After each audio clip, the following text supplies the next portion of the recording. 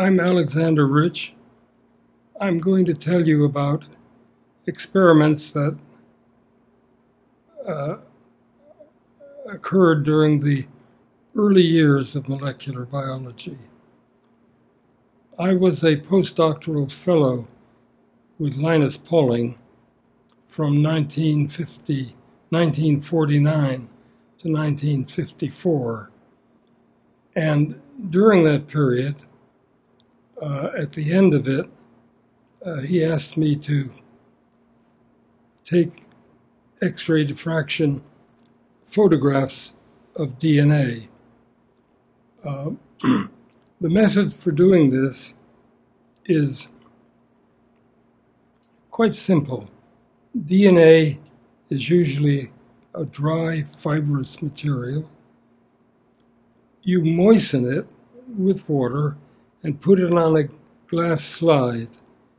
The glass slide is put on a microscope bed, and attached to the objective lens, you have a small, thin glass rod.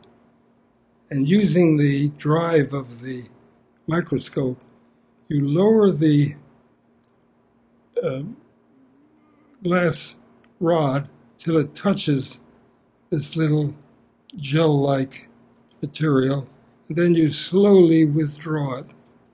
And at the end, you're left with a glassy-looking fiber.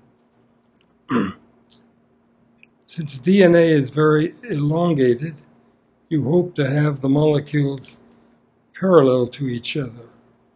And using X-rays, which are simply short wavelength light waves, but with wavelengths in the range of the distance between atoms, you get a diffraction pattern, and from that you can infer something about the structure of the molecule. Rosalind Franklin, working in England, carried out a very wonderful experiment in which she withdrew a fiber which was highly oriented and played an important role in allowing Watson and Crick to propose their double-stranded model of DNA, in which the two strands are coiled around each other with the bases flat in the middle. The bases are what we call complementary. That is, adenine pairs with thymine, and guanine pairs with cytosine. These bases stack on each other in the center. When I started working, the Watson and Crick paper was published, and I could immediately see that this was correct. And I then asked myself the following question. At a meeting at Caltech, where both all the DNA people were there, I asked myself, what about RNA? In RNA, you have the same four bases, except the thymine, which pairs with adenine, is usually replaced by uracil. But again, complementary. So after this meeting, I started working with RNA samples, withdrawing fibers to see if I could get an oriented pattern. Jim Watson, who was at Caltech at the same time, was interested in the problem, so we worked together on this. And during a good part of 1954, we photographed a large number of RNA preparations that we obtained from different people. All of them were frustrating. They did not show evidence of orientation. And so we could not say whether it could form a double helix or not. A year in 1954, at the end, I went to NIH to set up my own lab and continued working on this problem. Around that time, methods were made, enzymes were isolated, namely by Severo Ochoa and Marianne Grunberg-Monago, which isolated an enzyme which would take ribonucleotides and polymerize them into chains. So you could make polyuridylic acid and polyuridylic acid. I studied these compounds together with David Davies, who had joined me at NIH, and we found they had very little organization within them, but in early 1956, for reasons that were not very clear to me, I decided to mix together polyuridylic acid and polyuridylic acid. Immediately I noted that the gel became rather cloudy and much more viscous. And so I put the glass fiber in and carefully withdrew a fiber of the nucleic acid and put it in the X-ray beam, and to my astonishment, there was the diffraction pattern of a double helix, not the DNA double helix, a slightly different form. And we then carried out several analyses of this, and what we concluded was that the molecules had found each other and combined to hybridize. The word hybridization was not used at that time. It was used later, but it was meant to describe the binding together of complementary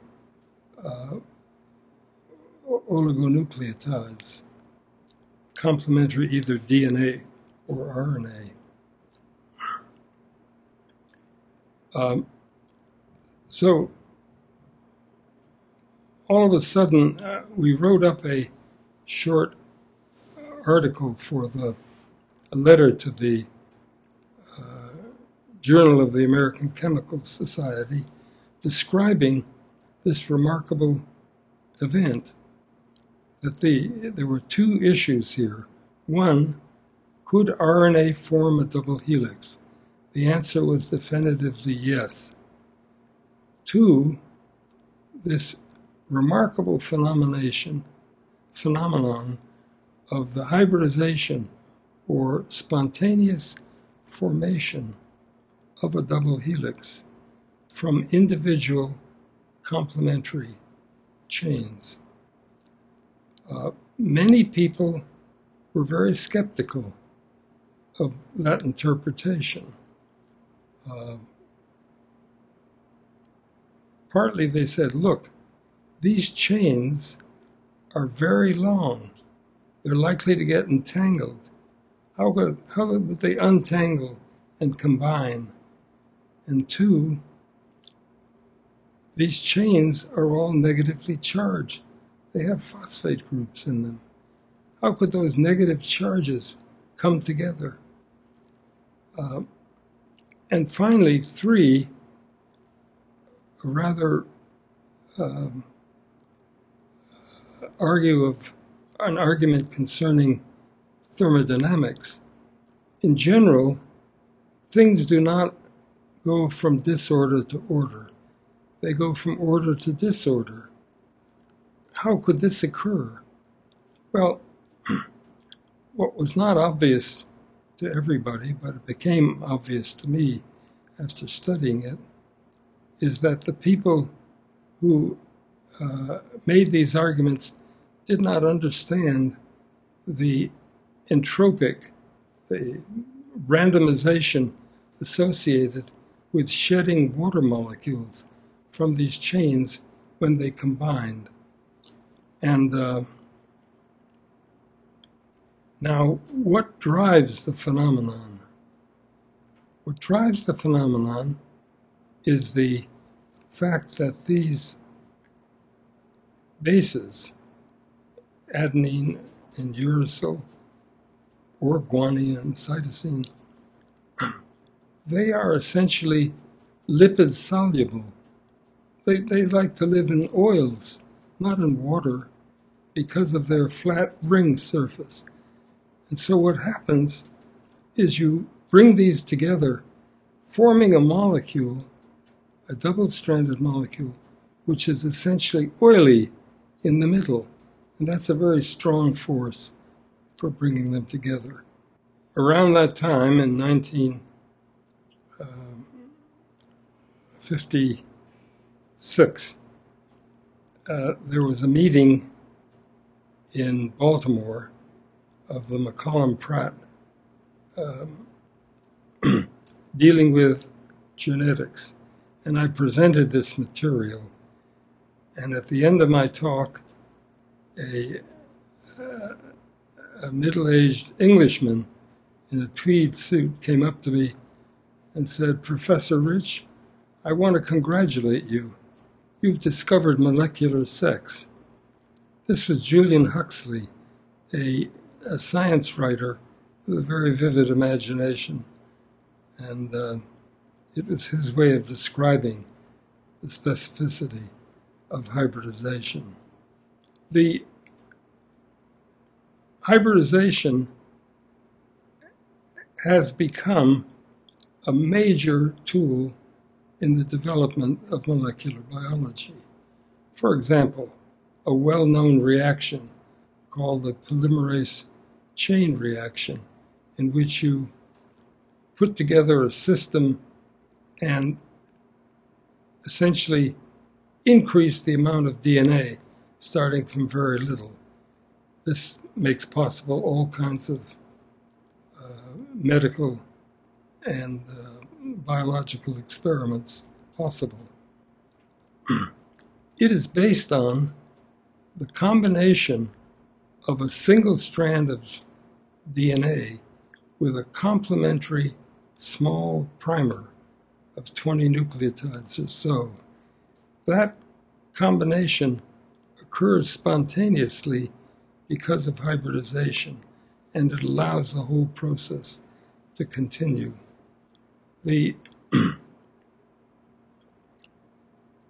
It's very difficult to underestimate the extent to which hybridization dominates a great deal of the developments that have been at the basis of molecular biology.